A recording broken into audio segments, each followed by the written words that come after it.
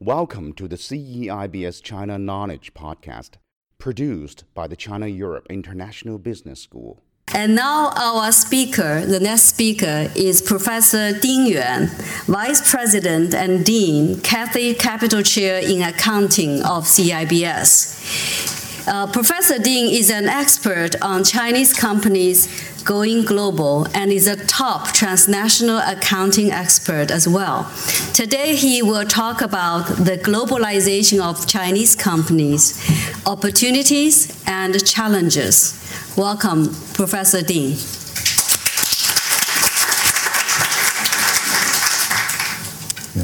Okay, thank you very much. Thank you, ladies and gentlemen, to attend our school's third forum.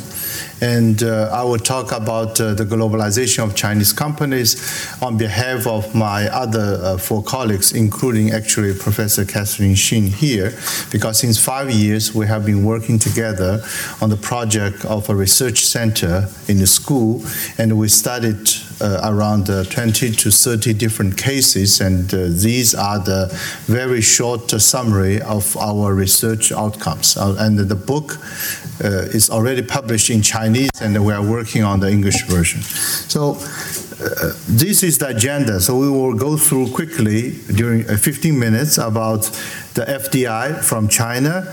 Several very highlighted cases recently happened in the area, especially in Europe. And then we will try to understand the motivations behind their acquisition, and then we can make some prediction who will fail and who will succeed.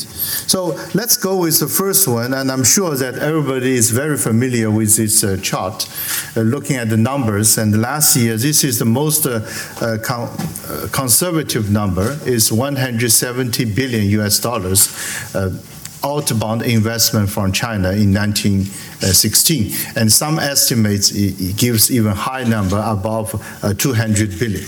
And you can see that the increase is extremely impressive. Of course, people will argue that since the past 6-7 months, there is a decline because of some regulatory limitations in China, but that won't change the trend at all. So my prediction is that in the coming 1 or 2 decades, you will see at least around 100 billion US dollars outbound investment from China every year.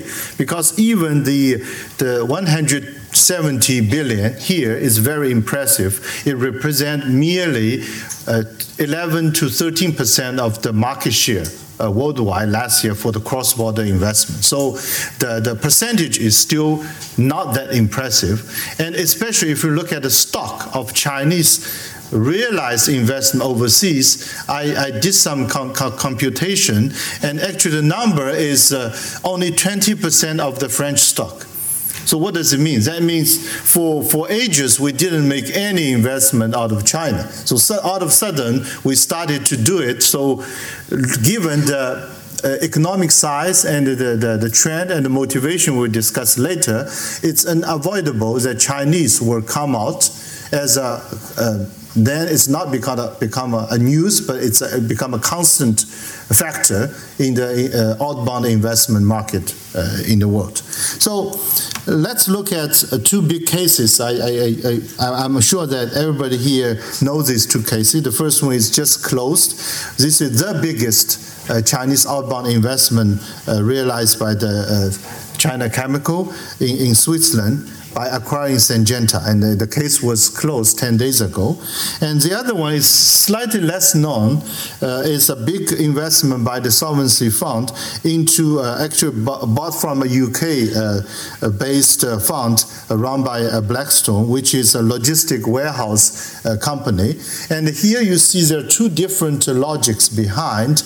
The first one we will talk more about is how to leverage by using the Chinese market and Chinese development to create more value with existing foreign assets. The second one is more about the asset diversification to get some cash flow stable assets sitting out of China. So it's a very common strategy among some conglomerate or financial driven big fund from China. So here I will mainly focus on the first category because with Catherine and others, we find out 70% of the Chinese investment, outbound investment, actually are related to the first category, like Syngenta.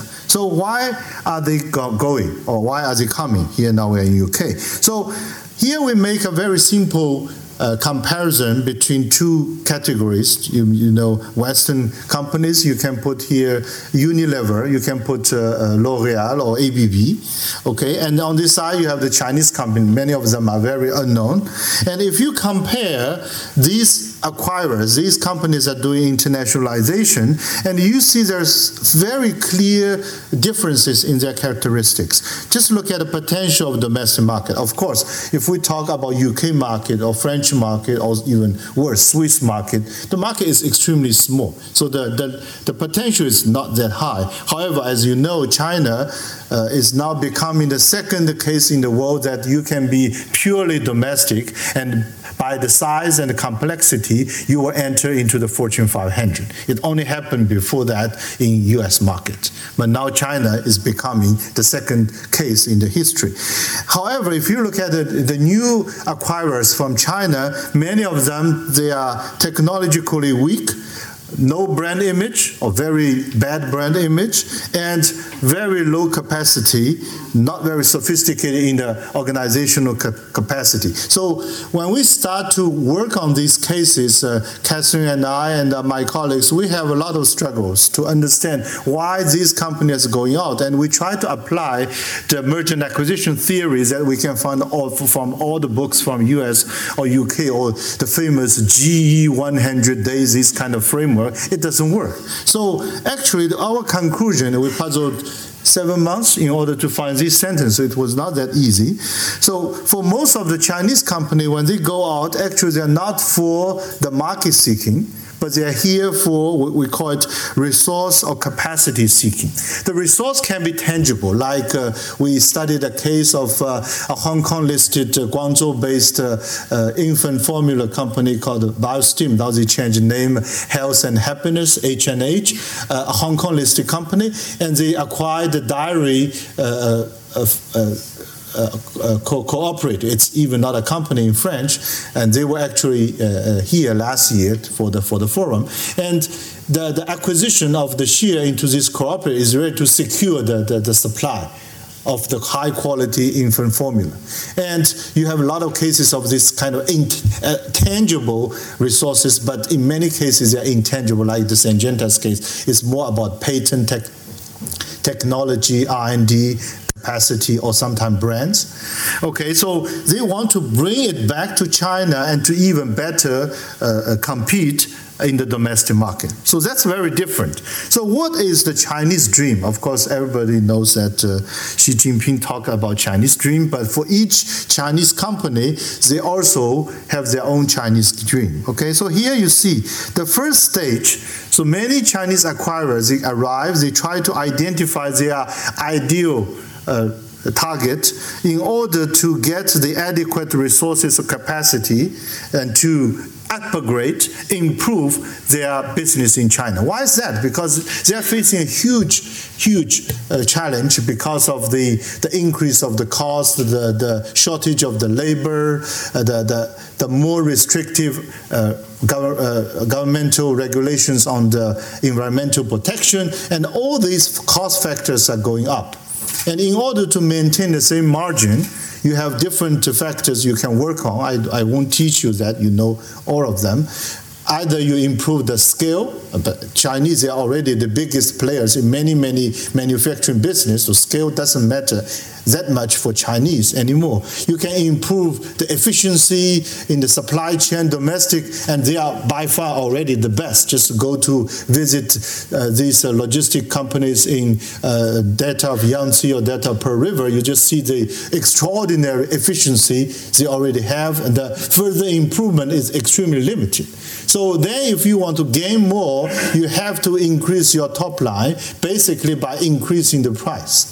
That's the problem, because the Chinese are not good at that. They know how to reduce the price. If you want to increase the price, you have to bring something unique with some brand, some genuine R&D or technology, And of course, they don't have that. So the initial motivation among this acquisition is mainly related to that. Just read the announcement from MIDI on their acquisition of KUKA or the PetroChina, Chemical China about this Syngenta. You see all this recurring sentence about we were finally access to this world-class technology to help us to improve. Then they talk about the potential in the Chinese market. Always the same tune, same story. Okay.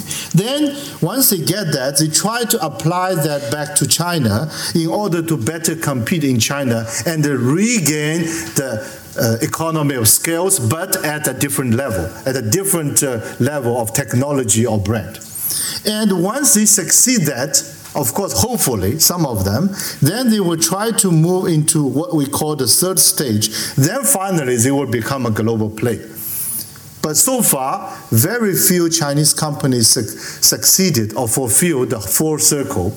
Only one company in our study, and only from one company, one stage, which was Lenovo for the PC business. Now, of course, Lenovo start a new long march with the server business and the mobile phone business. So they are struggling again. So if you succeed in one experience, that won't guarantee that you will again succeed in another experience. Recently with Catherine, we invited the lady who's in charge now of the mobile phone, Chao Jian. She was our EMB alumna, and she shared a lot of painful and difficult moments she has. Although if we talk about the PC, they really realized the full circle, become the #1 global player in the industry. But however, the business is declining, so they have to find some new stuff. So, because I have very short time, so I have still 2 slides to go. So, what is the problem? For most, I would say, here I put some, it's a little bit more polite, but I would like to put most of them will fail. So what is the problem? The first thing is that some companies, because they want to follow the call from the political initiative, some of them even consider globalization itself as a mission. Of course, as a politician, as an international relation expert, you can claim that.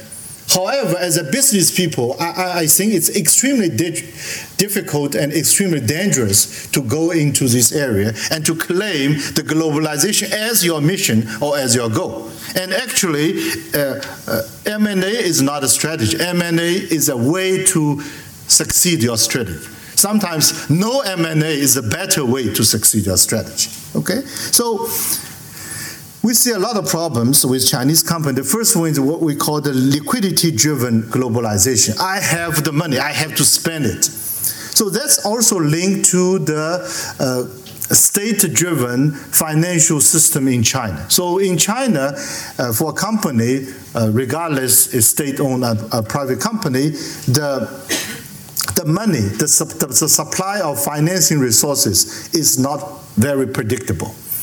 In the equity market, you cannot issue shares like you want. As you know, you have to go through a very painful, long application process, and sometimes the process stopped just for some, again, political considerations. And for the banking or policy banking financings, it's also very unpredictable. Sometimes it's go along, they even force you to take the money, sometimes they just stop. So for the companies, that makes a very opportunistic approach with their acquisition, because they have, on one side, they have to manage the business cycle, which is very difficult. On top of that, they have to add the financing unpredictability, so they have to manage these 2 different cycles. So a lot of companies that go out, not because they are mature, they have the mature strategy, no, because they have the money, so they have to spend the money. And it's even worse for many overvalued Chinese Asia companies. They rush into the international market to make some acquisition because they have to spend the money in order to improve the top and the bottom line to justify the very high valuations they have. And the second one, again, I said, as a political person or international relationship person, you can talk a lot about the political aspects of these initiatives. However, as a company, regardless they are private or state-owned, it's extremely difficult when you mix these both. And that brings you two big problems. First of all, you don't know actually clearly what is the goal of the investment. So that makes the outcomes very unpredictable, or it's difficult to explain. And another big problem, once you start to use this political-driven reason as a rationale, then you cannot criticize the foreign host countries or companies to reject your deal because it's not considered as a market-based deal. And the third one is, of course, optimism. By nature, we come from a very high-growing economy. We enjoy the growth for years, and we think that it's just like everywhere. We are driving on a highway. Actually, it's a very bumpy way. You have to limit your speed to 30 miles per hour, but some people still go for 120, and then you see the problem. So the conclusion is that globalization is only one of the means. This is sometimes we try to undo and try to cool down our executive in our classroom. So the debate here, every time when we choose this sentence, the debate is always very hot and it's always mitigated because some people really believe we should go now. If we miss the train, there's no more train, but which is not true, as you know. And execution is also a big problem. Of course, Catherine, she's better expert than me because she's working a lot on the integration side. So the problem, of course, optimism will lead you to buy expensive, and the management issues is, as Professor Yang and our ambassador also mentioned, that very different from the British people. You already paid your tuition fee for decades, if not for centuries. So you know that it's dangerous when you go out and you have to take a lot of prudent measures. But in Chinese, you don't know. So that's why the lack of talent for multinational or multicultural management is a huge problem in China. That's why this year, led by our Professor Li Mingjun and Professor Wang Cong, we started a specific open program to train Chinese globalized talent for these companies. So we are working on that. It's a very challenging job. Of course, the program is very hot. We are happy, but we know that the issue is really, really important. And of course, another big problem is that since you don't know the outside, so that's why we always, the Brits, you will be very happy to hear that, we always persuade them to use more consulting companies. To have this expert to help you. Try to minimize the unknown part, to reduce the unknowns. That's the big issue among the Chinese companies. So, of course, some of them, I will close, some of them will succeed, so we have to close with an optimistic note. So, first thing I always tell my Chinese executives is that the first thing you must secure is try to avoid, because you paid to the Brits or to the French or Germans, you bought some pancake, you pay the pancake price. And once you receive the pancake, by operating your new business, then suddenly you bring pancake to zero. It's very possible to destroy the value, especially in the case we are talking about companies sitting on some intangible assets. So the first thing we always persuade Chinese to do is try to stabilize and incentivize the management team, because you have nobody. So try to rely on the existing team to incentivize them to do at least an equally good job in order to maintain the value. Of course, as you know, Chinese, they dream big. So they always want to turn their pancakes into cakes.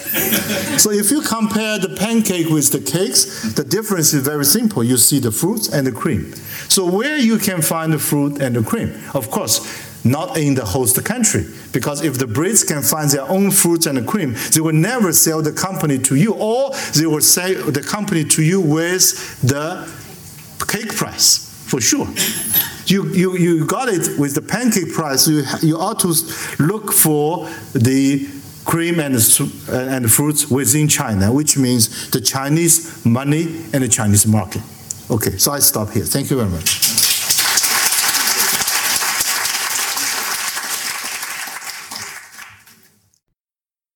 Thanks for listening to the CEIBS China Knowledge Podcast. Keep up with business in China by subscribing on iTunes U or through your favorite podcast app. China-Europe International Business School has campuses and teaching facilities in China, in Shanghai, Beijing, and Shenzhen, as well as Africa in Accra, Ghana, and in Europe in Zurich, Switzerland. The CEIBS MBA program is ranked number 1 in Asia and 11th in the world by the Financial Times 2017 Global MBA ranking. CEIBS is the bridge that connects the world and China.